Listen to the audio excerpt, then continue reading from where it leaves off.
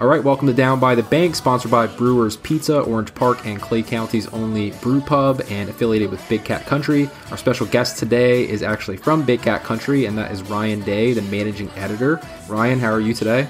Doing good, man. How are you? Good. We're doing good. We're excited to have you on. One thing that we definitely have to ask you right off the bat, at least something I'm curious about, the Twitter handle of yours, Ryan Eats Cake, as well as your bio in which you describe how an astronaut retweeted you. Which astronaut was that, and why did he retweet you, and why do you seem to have such an interest in cake? Well, I think for anyone who's ever eaten cake would understand why I would have an affinity for it. So I used to work for a nonprofit, and really I started Twitter when I was working with that nonprofit, and part of my Twitter handle was that nonprofit. It's called Love 146. We fought child trafficking in Southeast Asia, United States, Eastern Europe. And so my handle for a long time was Ryan, at Ryan Love 146. But then when I left and I came to Tallahassee, I was like, well, I probably shouldn't have that in my handle any longer. So I was like, what am I going to do what handle can I have that won't, need me getting numbers in there? I hate Twitter handles with numbers in them. And so I was like, Ryan BCC. Now that's a little pretentious. Not pretentious because if Alfie's listening, it's not pretentious that he has it. He's the managing editor. And I was just like an underling. I was like, I don't want to have BCC in my name if I'm not that much a part of it. So I was like, does anyone have Ryan Eats Cake? I just thought of cake. I'd had cake the night before, and I was like, that'll be my new Twitter handle. And it hit. So, and in terms of the astronaut, so at the time, in like 2012 or so, there was an astronaut by the name of Commander Hadfield. He was on the International Space Station, and he was on Twitter. He was, look him up, Commander Hadfield, Hadfield. And he would do these like Q&A sessions, these late night Q&A sessions. And I had a daughter, so I was up all night, and he'd be, up at 3 a.m. Eastern because he's in space. He doesn't have a time zone. And he was doing a Q&A session, and no one was asking him anything. And I asked him, do you ever drink recycled pee in the space station? And he said, if you think about it, we're all kind of drinking recycled pee. Dinosaurs were around for millions of years, and it gets soaked up by the atmosphere, and then it rains, and then, all that happens. And I was like, oh my God, this astronaut's right. But he retweeted my question and my response to him. So I thought that was pretty neat. Yeah, that is pretty cool. And speaking of dinosaurs, by the way, Jurassic World, Lost Kingdom, trailer's out tomorrow. So everybody get excited. I'm super pumped about that. But that is, I don't know if you guys like Jurassic Park or not, but I just thought I'd throw that out there real quick. I just saw the preview on Facebook like 10 minutes ago. Derek, what yours is the D-Rock, isn't that your Twitter handle? Yeah, man. It's whatever came to mind. Just trying to sound cool. I don't take it serious. No, I'm not trying to sound cool. I just spelt it THA because I figured no one else did, and I could easily find it without trying to sit there and search for 10 minutes. Yeah, I thought about changing it, but yeah. We'll see. I did mine after the whole controversy with the abbreviation for Jacksonville on the television broadcast, how people would get upset when they had the JAC as opposed to the JAX. So Jack's not Jack. Mm-hmm. So I thought that was pretty clever. But man, okay, so hold on a minute before we get into some Seahawk talk, a little bit of Seahawk talk and so forth. Any of you guys seen the whole wave thing? The controversy of people just hating on the guy who kept trying to start the wave. Yeah, okay, man. Soccer teams go 0-12, and they score a goal, and they start a wave. We're the Jags. We're 8-4. If the man wants to do the wave, let him do the wave. Well, okay. Here's the thing, and I'll give because I know Ryan was kind of chatting with us a little bit beforehand. So at the game Sunday. There's a guy in the south end zone, and I sit in section 203, so I'm not in the end zone, but I'm kind of a couple sections over where I can see this guy directly, and I generally enjoy the wave. It's fun. My daughter comes to the games with me. She enjoys the wave. But to me, if you start the wave too early and the game's still in question, that is a little questionable, especially when you're getting my kid all involved with it and I want her to concentrate on the game. So he was starting the wave at I think 12 minutes left in the fourth quarter of the last game. I understand we were playing pretty well, but it still seems a little early. So pro wave, but timing is important in that too. So Ryan, what do you think about that? Yeah, there's an etiquette about the wave. I think it's a hot dogging.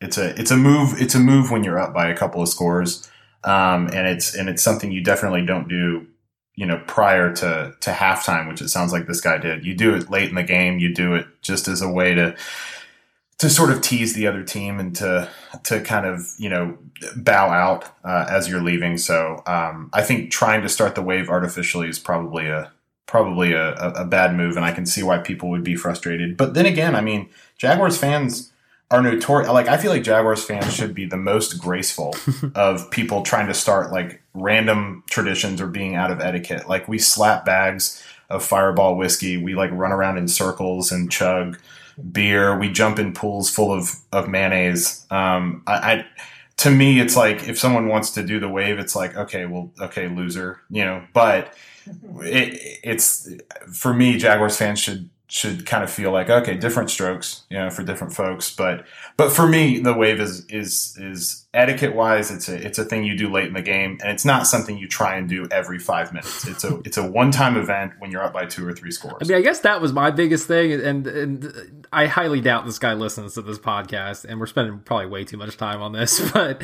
if he does, this isn't meant to be personal or anything. But when it doesn't work out, you've gone a couple times and nobody's, maybe it makes 2 sections over and it stops. Let's just go ahead and stop. Like, let's not try to turn it the other direction or get crazy. At that point, your focus is a little too much on that versus the game. But anyway, it's fine. It's not a big deal. So Ryan, a little bit of background on yourself, because I mean, you're one of the big folks on Twitter that a lot of people follow, and I've always enjoyed your sense of humor as well, and just following your individual account. And as far as I know, you pretty much run the Big Cat Country Twitter handle as well, right? I do. I think most people know that by now. I think it was when I started doing it, it took about 3 days for people to figure out, oh, that's Ryan doing those tweets, because they're a lot worse than they used to be last week. No, I mean, what it was I got a hold of kind of a BCC side account that doesn't exist anymore called BCC Game Day.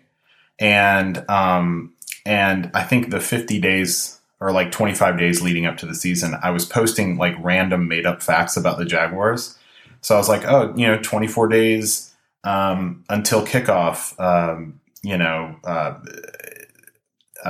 Chris Doering was, drafted in the 6th round, and then made some sort of like Gators joke, or Matt Jones, on this day in Jaguars history, Matt Jones was arrested for possession of a firearm or something like that.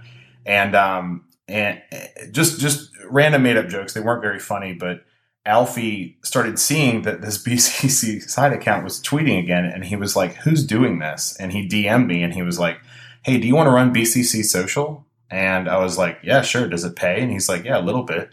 So I filled out a contract, and Alfie was like, I hate running social media. I hate interacting with these people on here. Do you want to do it? And I was like, well, I don't like doing it either, but if you want to pay me a little bit to do it, I'd certainly do that as well. So I've been doing that since about, I think 2013. I think when we hired Gus Bradley, that's about when I started with BCC. So, and it's been really fun. I've learned, I still don't know a lot about football, but I knew a lot less then. And I think the biggest thing is it's forced me to kind of hear differing opinions than myself. Like, I'll put something out there or I'll put an article out there, or an opinion, or like a rapid reaction to something that's happening in the game, and I'll get, 10 or 15 tweets telling me why I'm wrong. And that kind of wears on you to some degree, but in another respect, it forces you to say, well, was I wrong? Was Pozlesny actually not supposed to be there? Did, Jokel actually make a good block instead of a bad play on that down? So running the BCC account's been fun. It's been cool to be able to interact with national people, Jaguars players and stuff like that. And it's been a fun way to kind of keep up with the team, especially when I was living in Connecticut for the first couple of years I did it. I was going to say, Ryan, I call those guys Twitter finger tough guys. The ones that you're like, oh, you're wrong, da-da-da. It really bothers me sometimes because I'll sit there and say, so we really knew what the call was, okay? Or yeah, you played 2 years of varsity football in high school, whatever it could be. So I can't stand that. It makes me so mad when I see, regardless who's posting, if, people just all out, oh, you're wrong. He should have been here because it was cover 6. And I'm like, you don't know that. Okay. I will say though, for every kind of like random egg account who tweets at me, blasting me or something like that, there's like 3 or 4 other people who, will not say it in the nicest way, but they'll be like, you're an idiot. Like that's wrong. And what's great, what I learned really quickly about running the BCC account is that Jaguars fans are actually a lot more knowledgeable, about a ton of different things than other fan bases. Like I talk with other social media managers at SB Nation, and I talk with them about what are your interactions like on Facebook and on Twitter especially. And they're like, we actually like watching your interactions with Jaguars fans. We like interacting with Jaguars fans ourselves because Jaguars fans have kind of shown themselves to be more passionate than their own fan base or more knowledgeable about sometimes their own team than the fans that are in that city. So I don't mind. I mean, and quite honestly, most of the time that I get flack for tweeting something stupid, I look back 5 minutes later, I'm like, yeah, I probably shouldn't have tweeted that, or yeah, that was wrong. What do you attribute that to? Why do you think it is that the Jags fans generally are considered a little bit more knowledgeable, or at least above the benchmark than other fan bases out there? Well, I think it comes down to the fact that for most of pretty much the entire time that Twitter's been around, the Jaguars have been awful. Twitter really got going, 2008, 2009, and our last winning season was 2007. So you have a team that you're not following this team unless you actually really like football and you actually really like the Jaguars, and most likely you're from Jacksonville.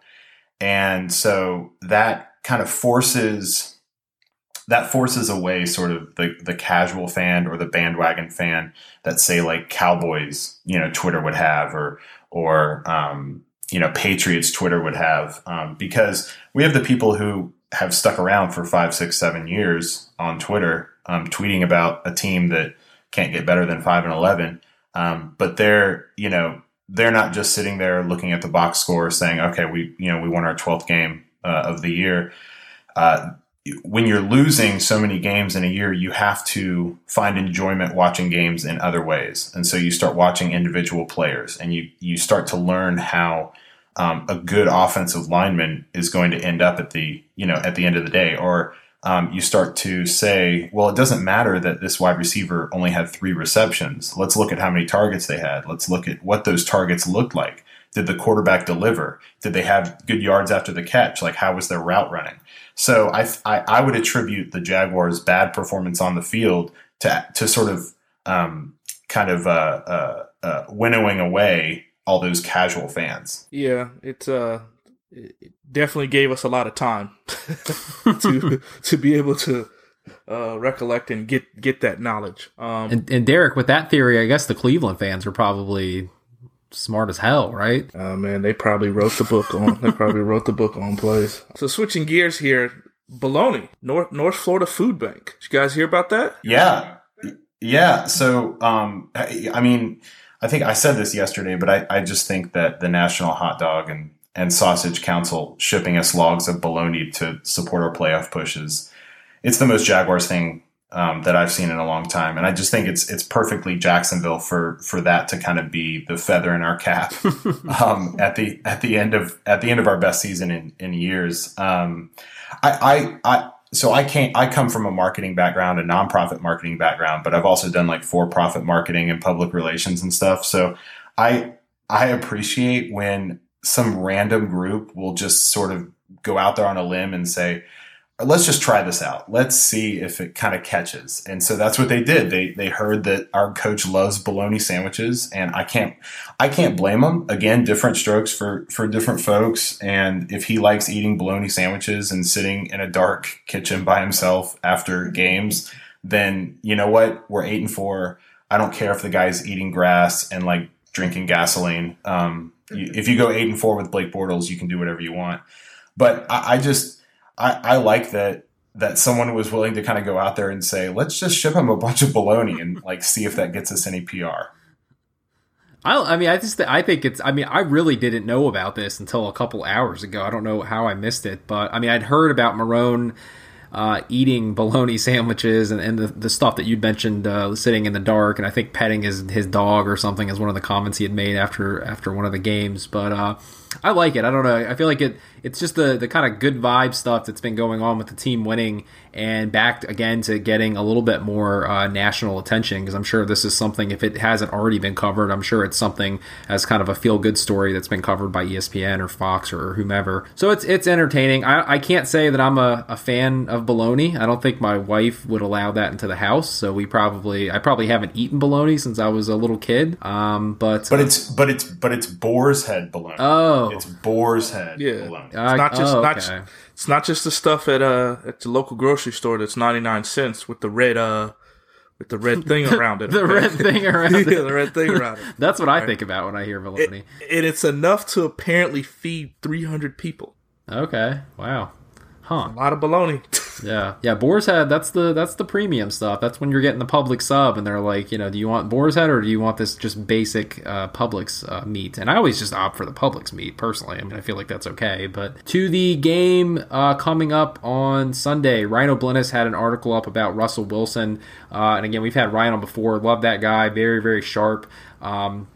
Talking about Seattle in terms of Russell Wilson, who I think is one guy when we recorded after the game last week, especially since we were recording while Sunday Night Football was on and we saw him running all over the field, and how important it's going to be in the game coming up, as far as focusing on him. But he had a stat in there. Seattle's starting quarterback has accounted for 29 of the 30 offensive touchdowns this season. It's essentially 97% of all touchdowns scored. So, Ryan, I'll ask you, is stopping Russell Wilson essentially the key to a victory on Sunday versus the Seahawks? Well, I mean, when you have a player on the opposing team who's the leading passer and the leading rusher, that's the guy you key in on. I mean, Seattle's running backs, I think the top guy has like 200 something yards and Russell has double that. So, no, I mean, Russell Wilson's the key. Don't let anyone tell you any differently. You stop Russell, you stop the Seahawks offense. Derek, do you think that our, because we've obviously had a pretty good reputation this year for being able to attack the quarterback and chase those guys down. And one of the things I discussed in the last episode is, with Brissett, he's a little bit more of a lumbering guy. He's not as quick on his feet. So even though he was able to get out of the pocket a few times and scramble a little bit, for the most part, we were able to keep him contained. Wilson's a different story, though. I mean, I can't say that I'm a huge X's and O's guy and can break down why he is effective. But just in that last game on Sunday Night Football, you could see he controlled their offense essentially. I mean, there was everything they did was dictated by him running around outside the pocket and moving around the field. So, number one defense in the league, obviously we have a leg up in that area, but with our pass rushers and our linebackers, do you think we can still keep him contained in this game? We can. It's just a matter of being smart, not falling for the play action, not understanding when his sprint outs or rollouts are designed versus when they're him on the fly just making it up. I will say he's not Brissett. We're talking it's a complete 180. Russell Wilson's a different player, man.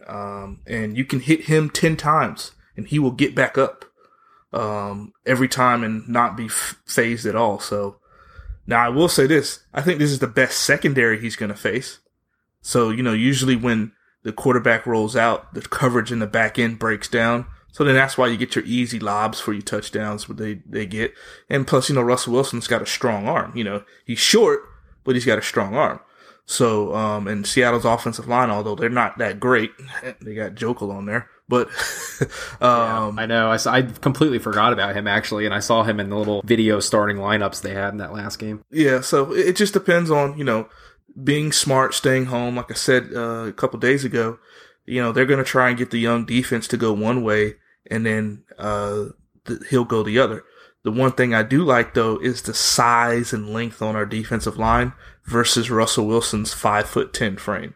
They list him at 6 feet, 5'11", I think, but he's not an inch over 5'10". One other thing I'd like for you to talk about, because I haven't seen a lot of Seahawks games. I think the most of any complete game I saw was Seahawks Falcons. What was that, last week or the week before on Monday night? And I'd like to hear because I haven't seen a lot of Jimmy Graham, and I know that Russell Wilson to Jimmy Graham.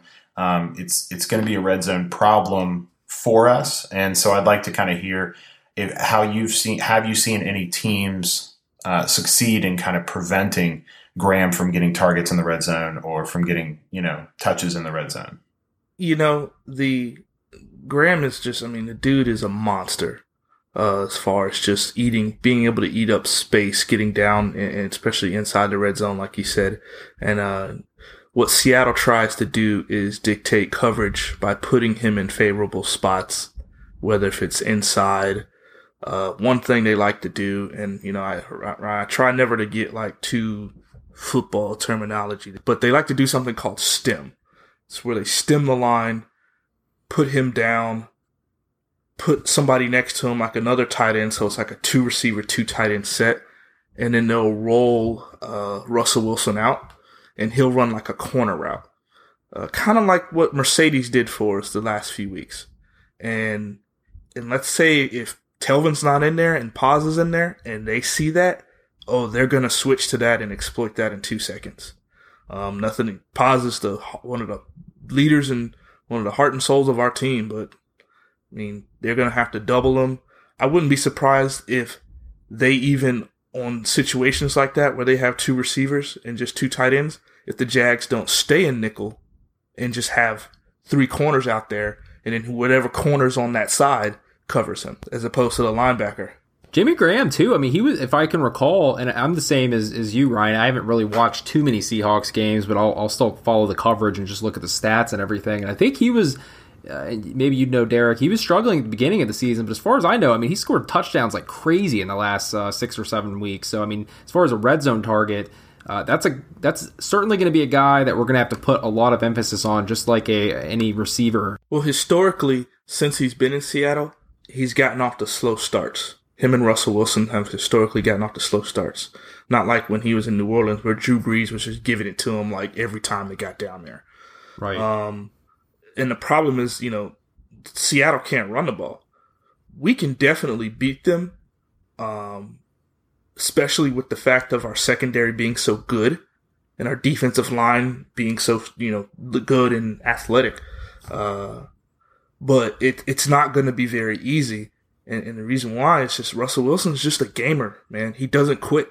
He will not stop. You almost have to, basically, I never would wish this on someone, but you almost have to, knock him out or hurt him.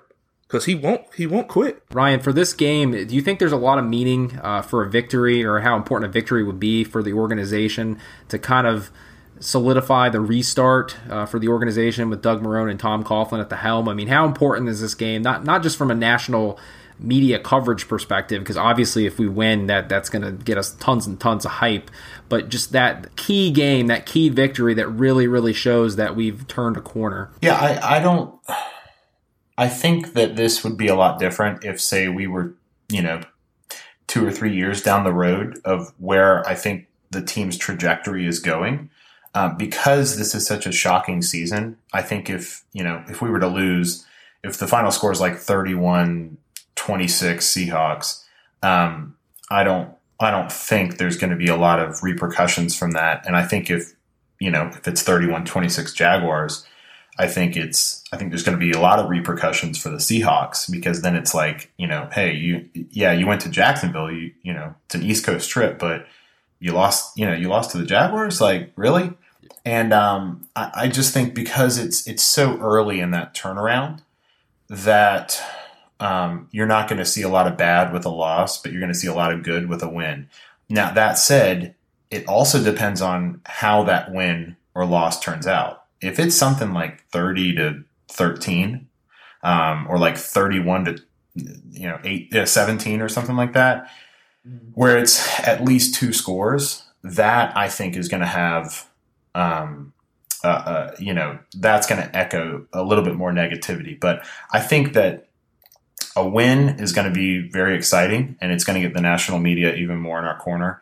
I think a close loss is not really going to change the conversation with us at all. It's still going to be something where it's like, well, the Jaguars are headed into the playoffs. It is what it is. But I think a loss by 10 or more points is going to be something that I think that's going to be the only thing that really starts to develop a new conversation. Right. What do you think, Derek? Ryan he hits it head on, just depending upon how close the game, whether we can pull out the W or if it's close. Hopefully we don't get blown out.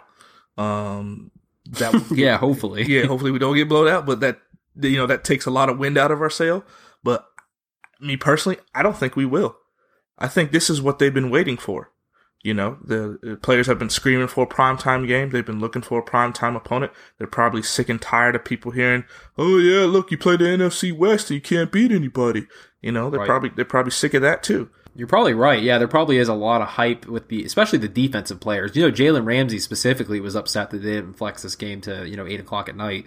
Yeah, and then everybody's been focusing on Russell Wilson versus the defense, because he's really good and our defense is best in the league. But the offense, I'm interested to see how we match up with them. Not because I think we can just stand toe to toe with them. Just I want to see how creative our coaching staff is going to get. And Bortles being tough too, because Bortles is tough. Although people have really ridden him these last few years as far as his preparation and his play, but he gets hit a lot. And he gets back up, man. So, that's a good sign for playing a team like this. And Seattle's secondary, they're depleted. They still got Earl Thomas back there, but they're depleted. So, I think that we can win this game for sure. We really got to come out with our A game. Yeah, I mean, you look at the losses that we've had. I mean, 3 of the 4 losses we've had, the other team was able to really establish the run and establish it early, and just sort of wear us down. And I mean, I don't think that's going to happen. But to y'all's point, like, I just think the Seahawks are very good at rushing the passer. They're very good at disguising coverages and disguising blitzes and disguising their rushes. And I think it will be a test for Bortles in his, pre-snap reads, in his ability to sort of dissect what's going on.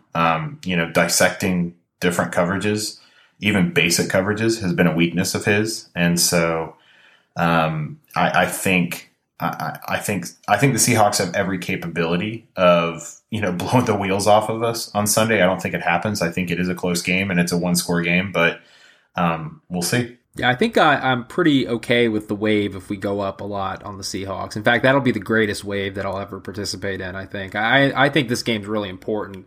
I think I don't even think it matters if we win big. I think if we win this game, it's going to feel different for the fan base. I think you'll see a lot more attendance, because I still think the attendance is not great. I mean, I know that's going to get me a lot of crap from the fans, and again, it's from the hardcore fans on Twitter, so I can see why people get offended on there, but I still think the attendance has been pretty weak, especially in the upper decks when you go to the game. So I think winning this game will get the national attention that a lot of fans have craved, but that'll also filter down to more people buying tickets, and hopefully if we get a home playoff game, it'll be completely sold out, because just like you guys, I grew up around the team back in the 90s when we were awesome and the stadium was constantly packed, and it would be a great feeling to see that again. Ryan, what would you say is the biggest difference? And this is something we asked Alfie as well when he was on the podcast. What's the difference for you in terms of covering the team with Big Cat Country, losing team versus us winning now? Well, we have a lot more page clicks this year than we did in years past. I mean,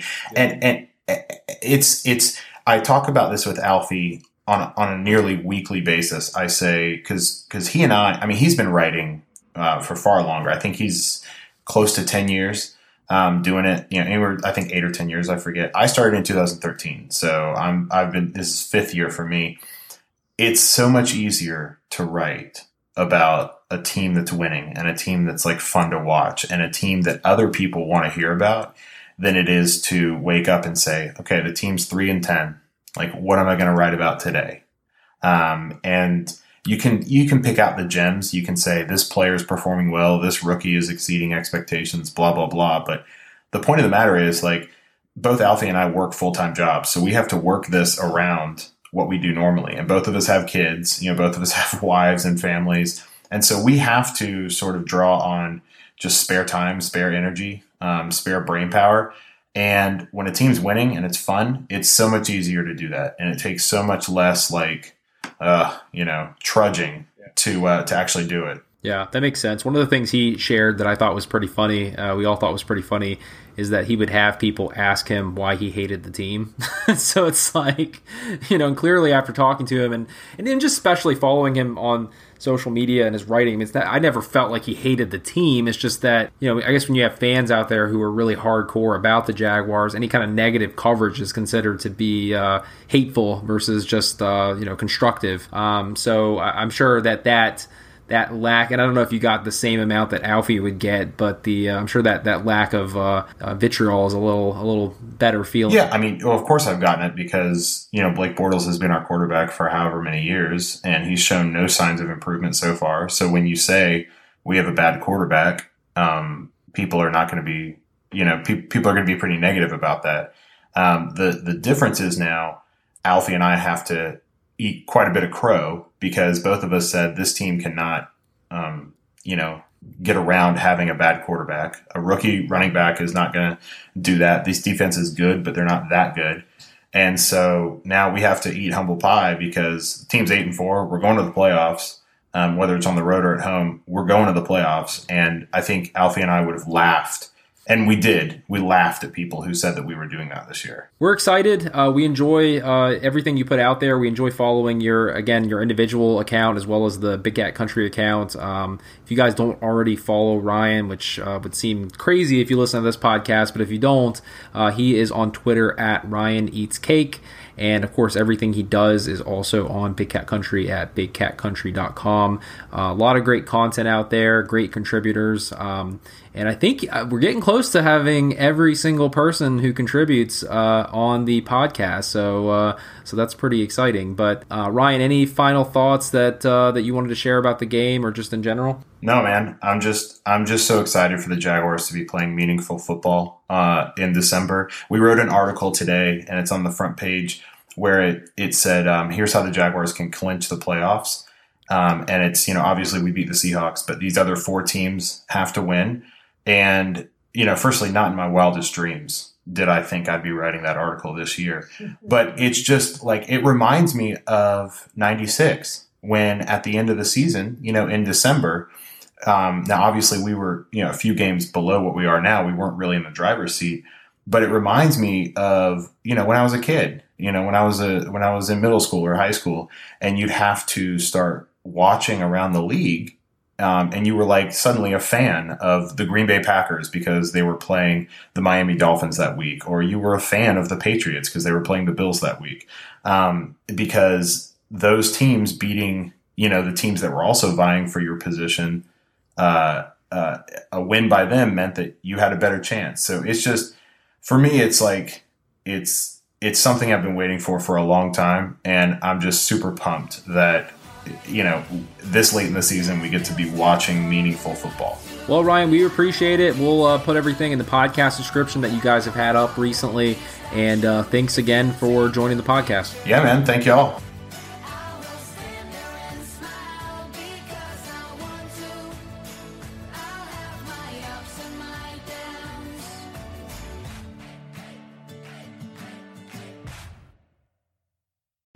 Whether you're a world-class athlete or a podcaster like me, we all understand the importance of mental and physical well-being and proper recovery for top-notch performance.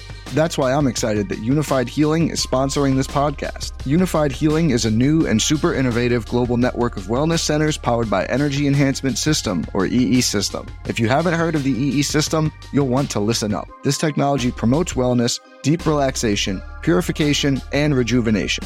In hundreds of locations across the globe, access to a center is easy and affordable. Interested in experiencing the EE System technology for yourself? Go to unifydhealing.com/bluewire to learn more and find a center near you. That's unifydhealing.com/bluewire. No material or testimonials on the Unified Healing website are intended to be viewed as medical advice or a substitute for professional medical advice, diagnosis, or treatment. Always seek the advice of your physician or other qualified healthcare provider with any questions you may have regarding a medical condition or treatment and before undertaking a new healthcare regimen, including EE system.